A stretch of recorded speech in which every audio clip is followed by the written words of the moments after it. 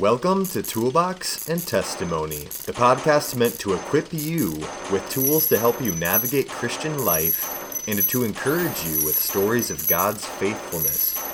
I'm Tanner Van Beek, campus ministry worker in Des Moines, Iowa. Thanks for joining me for episode 7. Man, it's been 7 episodes already. That's crazy. I guess when you're putting out 2 episodes a week, they just are rolling by real quick. But you may have noticed the new intro music. How awesome is that? Yeah, what I used to have was just like this stock music you find online, and it's free as long as you post who it's by each time that you use it. But it is a little hokey, is a little bit cringy. So one of my musically inclined friends, Oliver Glant, contacted me and asked if it'd be cool if he made music for the podcast. And of course I'm going to say yes. And so thanks to Oliver Glant for the new intro music. It's awesome, man. It's really cool. Makes me want to dance. But nobody wants to see me dance. You guys know that saying that someone has a face for radio? Well, I have dancing skills for podcasting. So you are spared of that. But for episode 7, this time, I'm aware that these episodes are getting progressively longer. I think every episode has been longer than the one before it. And I'm not trying to do that. Personally, like my personality, I'm not a huge talker either. So it's surprising. I don't know, you just put up a mic and it all just flows out. I don't know. But I love talking about Jesus. And I started this little podcast just as kind of a habit, not a habit, like a pet hobby. And I started it after I was convicted about, just using every available like means that I have to exalt the Lord Jesus with my life. And I was just convicted about, man, am I just using every area of my life to lift Jesus up? And so that's what this is, and that's what this is all about. And if 30 people listen to it, or 100 people, or last week I think we had 7 billion people listen to the podcast. If you listen to it and you're encouraged to look to Christ, then I think that that's a job well done. And man, these are the times where I'm just constantly reminded that I need to be looking to Christ. I mean, with everything that's been going on lately, this week has been tough. We have some big trips coming up here to Rhode Island and to Colorado later, and all of these things are in flux with the corona numbers going up and up and up. And we don't know if they're going to happen, and people are getting sick and needing to quarantine, and oh man, it's a huge mess, it feels like, and it's really stressful. And I just need to be reminded constantly that God is in control. And God's plan is good, and God means it for good, and I just need to trust God with that. But another rough thing that's happened this week is a couple days ago, a man died who really, really reminded me all the time to go to Christ. And this guy's name is Jay Adams. Jay Adams passed away a couple days ago. And let me tell you a little bit about who Jay Adams is. So I'd never heard of Jay Adams until my first year in Bible college, actually. And I minored in counseling when I was in Bible college. And so I'd never heard of Jay Adams until my first counseling class. But he was basically the man that pretty much wrote the book on biblical counseling. In fact, he wrote like over 100 books. So he wrote the books on biblical counseling. But Jay Adams came onto the scene years and years ago, where the church was just being completely captivated by these secular counseling practices. And when I say secular counseling practices, I'm talking about, the guys like Freud, the guys like Skinner, the guys like Maslow, these counseling practices that, you think about like in pop culture of like, the patient sitting down on the couch and the counselor is constantly asking, how does that make you feel? How does this make you feel? Or points you to, this splotchy ink painting and asking you the first thing that comes to your head. But Jay Adams came on the scene, and he noticed that when these practices were being popularized, he noticed that the people in the church were, being captivated by this.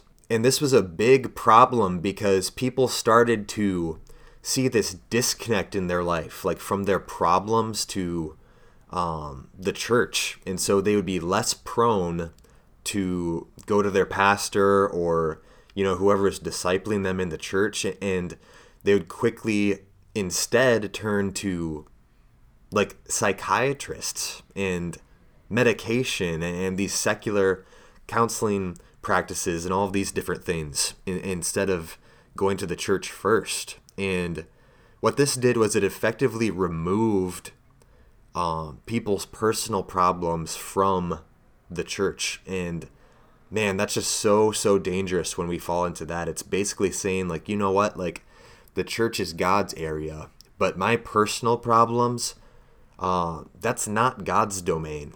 That's not God's domain. And I'll just throw a disclaimer out there right now, just to get it out there, that I'm not saying that there's never a time to go to a psychiatrist and be prescribed medication. There are definitely biological factors that can play into our behavior. And so I'm not one of those people that's saying like, you know what, like medication, like that's not for Christians ever. I'm definitely not advocating for that. But what I am saying is that people can be far too prone to take their personal problems to secular counseling instead of bringing them to a pastor or bringing them to the person that's discipling them. Jay Adams came onto the scene and he noticed that the people in the church were doing this. And oh man, I think about sometimes when God purposes to use somebody, it's just unbelievable what God can do using a man in the Bible. And Jay Adams, he basically brought back the idea of biblical sufficiency and reminding people, you know what, if we believe that the Bible is this, if we believe that the Bible is the Word of God and that it's truly capable of fully equipping us to live a Christian life, then the Bible can speak into every area of our life. And we need to use the Bible in our counseling. So he's written a lot of great material on counseling from a biblical perspective and using the Bible. And I've so much benefited from his work, and the way that I view discipleship, he's just greatly affected. And so I was so sorry to hear that he'd passed away, but I'm also, just rejoicing in the fact that he's with the Lord right now, and he labored so hard during his lifetime. And just the fact that he is seeing Jesus right now face to face and enjoying his presence perfectly, that's the comfort that we have when a believer dies, right? And last week I spoke about one of Jay Adams' books, the How to Help People Change, and I recommend just looking up some of his books if you're interested in any type of counseling or one-on-one discipleship. They've really touched my heart and helped me to understand. But today I don't really want to get into any new scripture passage, but I want to revisit something that I talked about in last week's Toolbox episode, specifically the fourth step in how to help people change, training in righteousness. And so I want to talk about habits this week.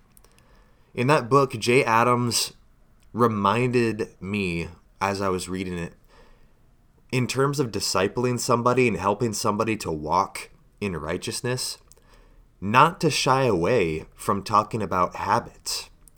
And I was kind of surprised when I read that, first of all, because when I think of habits, they don't sound spiritual. There's nothing spiritual sounding about talking about habits.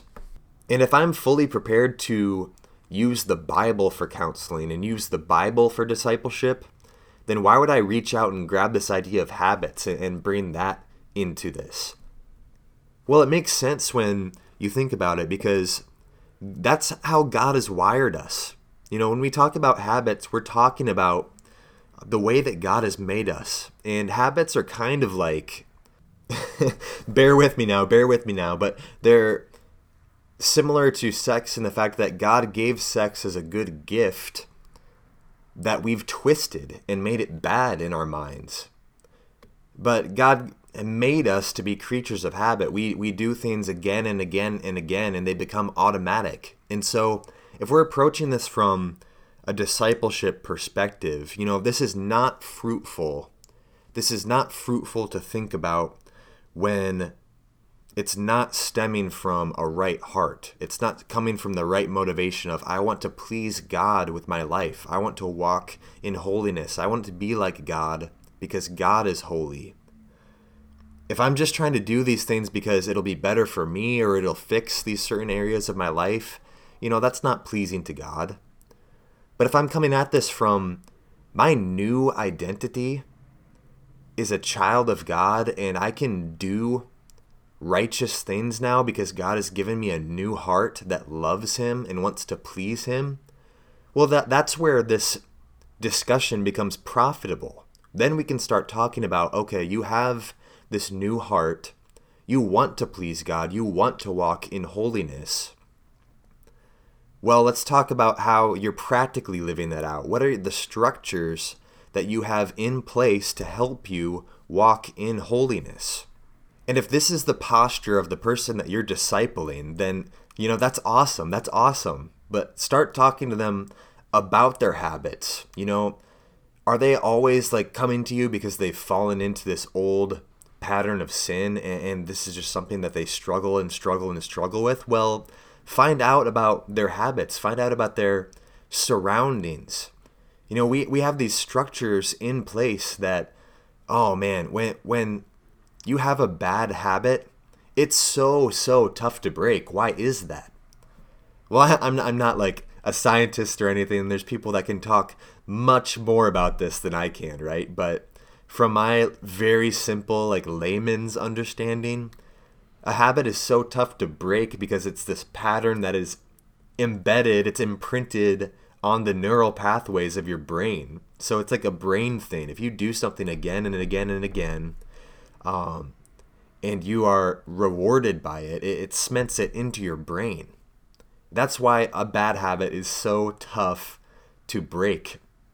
This is why falling into the same pattern of sin again and again is something that happens pretty frequently. And so in terms of discipleship, if you're helping somebody to break this, say for example that someone really has a problem with looking at things they shouldn't look at on their phone before bed, and they are just torn up about their sin. They have a heart to live for God. They want to walk in holiness, but this is just something that has a grip on them. Well, it's time to have that conversation about their habits in their environment. Hey buddy, are you taking your phone into bed with you at night? If this is something that you really struggle with, well, you shouldn't be doing that. Take a look at the structures that they have in place, and if it's necessary, then help them to break those structures that make it so easy for them to fall into sin. Jesus teaches about this idea of radical amputation. He says it's better to cut off your hand rather than fall into sin. He says it's better to pluck your own eye out than to fall back into sin because your eye causes you to sin. And so that's a habits conversation, right? Help them to break the structures that make it so easy to fall back into sin and really challenge them. If you're really committed to honoring God with your life, then you're going to do what it takes.